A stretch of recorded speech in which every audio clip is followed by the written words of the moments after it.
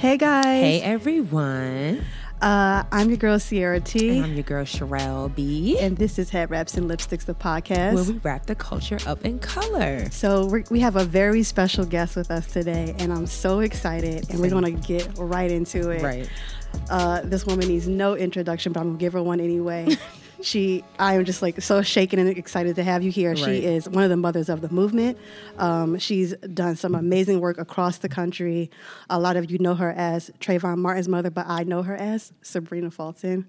How you doing, Miss Sabrina? I'm doing well. Good. I can't complain about anything right now. Yes, it's an absolute honor to have you on the show. Really? Well, it's an honor to be here. Thank you. Really, thank you so much for giving us this opportunity. We appreciate it. Oh, no, I heard about you two ladies. I said, let me just run right on over there. All right. Awesome. Yes, I'm with that. Awesome. So I guess we just get right into it. So tell us about your new book that you have coming out.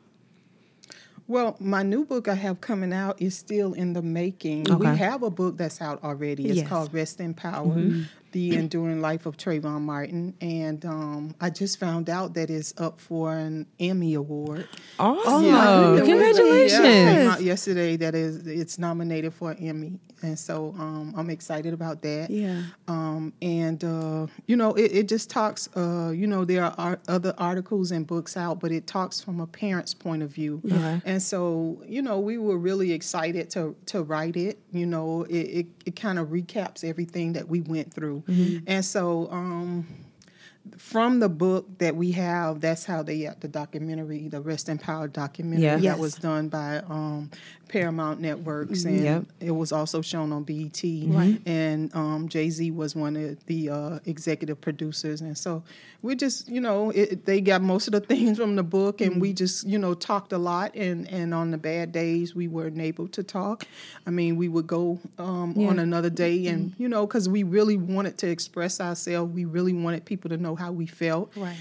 As parents. That was my first trial. I had never been to a trial. And so to sit through, a trial that's talking about my son's death, I mean, it was a little hard for me, but I made it. Mm-hmm. And so a lot of times you go through things and then you wonder how or what you're going to do afterwards. And I had no clue, that I would become a community activist, a role model, or whatever the case may be.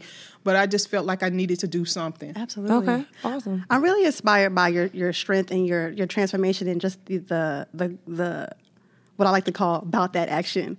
And you're just going. And I know like it can be hard for some people to just, when they're experiencing something like that, to move forward in life. And I wanted to kind of ask you, and I know that you've done 24 years in service in your county at Miami-Dade, and I know that you're now running for a commissioner.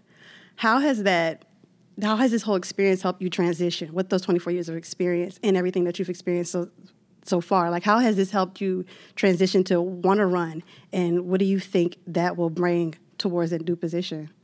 I was one of those people that complained about the politicians. And so I said that I can't complain about them if I don't try to do my best to try to make positive change. And so that's one of the reasons why I decided to run. Mm-hmm. It took me a whole year to even, I thought about it. I prayed about it. I was like, no, this is not for me, But then eventually I said, well, I have to be a part of the change that I want to see. And so that's what, really inspired me to run. And I just feel like I'm the voice of the people. I feel like the same complaints that I'm not a career politician, and I like that fact. Yes.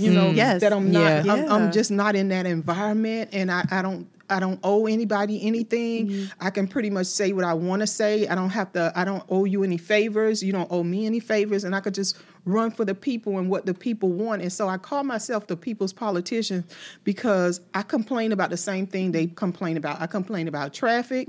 I complain about not having enough discounts. I complain about the affordable housing. I complain about elderly services and why the kids don't have summer school or don't have enough summer camps for them to go to over the summer because they find so many things to get into. And so those are just some of the things that I think about. And I know that's what the residents think about as well. And paying too high property tax and just everything. And so I just felt like, I need to be a part of it. I need to ask the right questions.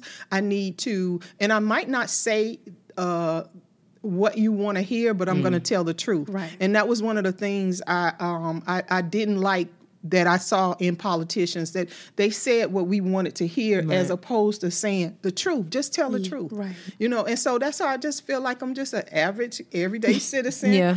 You know, and just trying to make a difference. I'm just trying to do my part in this whole political arena. Absolutely. Has your transition into being a politician for the people, has that inspired, you know, others like you or have been through similar situations like you to kind of, you know, endure on the same journey? Well, the two people that I do know, of course, we were mothers of the movement with Hillary Clinton, and it probably inspired Lucy Macbeth, which is Jordan Davis' mom, and it's another young lady, Rhonda Fields. She's out of Colorado. She's actually a state rep there, and a lot of people don't know that, but she's a state rep there. And I know Leslie McFadden. You know, she ran for office or whatever, and she didn't quite get it. She was, you know, just a little short or whatever.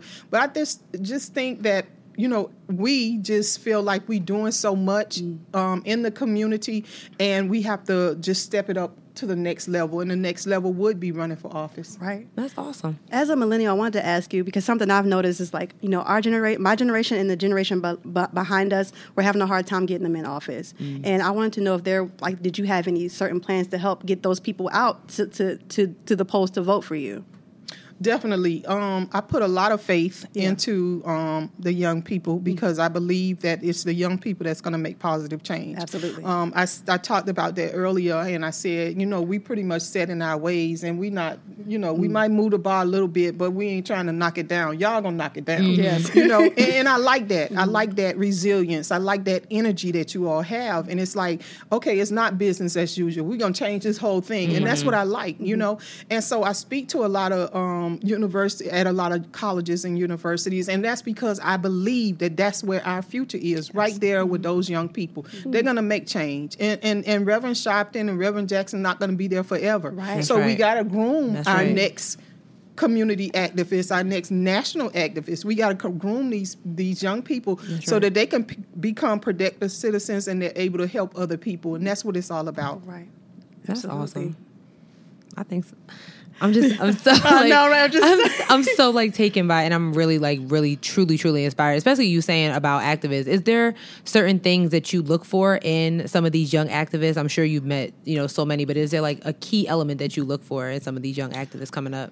I like the fact that they speak up. Yes. You know, we probably was thinking the same things, but we didn't speak up. Yeah. You know, it was more left to the adults. Okay, the older people did that. And I like the fact that young people are getting involved with politics, and they're speaking out, and they're becoming commentators and journalists and, you know, radio personalities and things like that. And I like that. You know, you got to have a voice. If you don't have a voice, then you're nothing. You have to have a voice. Yeah. You know, now, some people use their voice for evil and bad things, but we're not going to talk about what's in the White House. Right. We're just going to keep it moving. We're going to keep things positive. And I just like what the energy I see in young people. Yes. Yeah, absolutely. All right, they're giving me the wrap up behind you, so... Well, speaking of wrapping up, so one thing that we do is that we say, we always ask people, our listeners, what they can't wrap their head around, get it like head wrap. So tell us one thing that you can't just wrap your head around lately. I can't wrap my head around the saggy pants. People still sagging their pants? Yes. Yeah. Yes. Oh my gosh. I can't get I can't get around. Honestly, I can get into the hair color. It took me a minute to see the pink hair, like my and mom. the purple hair, and the blue hair. You know, because we more normal. We kind of see a little blonde hair, a little streak of this and a little streak. But they got a whole head of purple hair and a whole head of pink hair and yellow. And, you know, I'm like, okay, I'm going to give them that. But the saggy pants, I cannot. Yeah. I just can't wrap my head around that. I get it. Yeah. I get it. I actually agree with you. I'm not with the saggy pants I don't either. understand why we still live as in a 30-plus 1999. year old woman. I don't like it when someone my age is sagging either. Right. Yes. Grow up. Well, Got you. That is it. Thank you so much for your time. I appreciate it. Thank you so much for being on the show. Thank you for having me. Thank you you. so much. God bless. God bless. Sherelle and I would like to say thank you so much again to Miss Sabrina Fulton and her team for giving us just a few minutes to sit with her. We were really inspired by her, and we hope to have her on the show again in the near future. With that being said, we'd also like to thank you for listening. You can check us out on all of our social medias. We're on Twitter at HeadWrapPod. We're on Instagram at HeadWraps and Lipsticks. Check out our Facebook page, HeadWraps and Lipsticks, the podcast. Or you can check us out on our website where you can listen to all of our past episodes, including this one, at www.headwrapsandlipsticks.com. And if you like what you're hearing so far, you might as well subscribe. And we're available on a number of platforms, including SoundCloud, Spotify, Stitcher, Apple Podcasts, Google Play, and iHeartRadio. So subscribe, rate, and review. And we'll see you guys next episode. Peace out.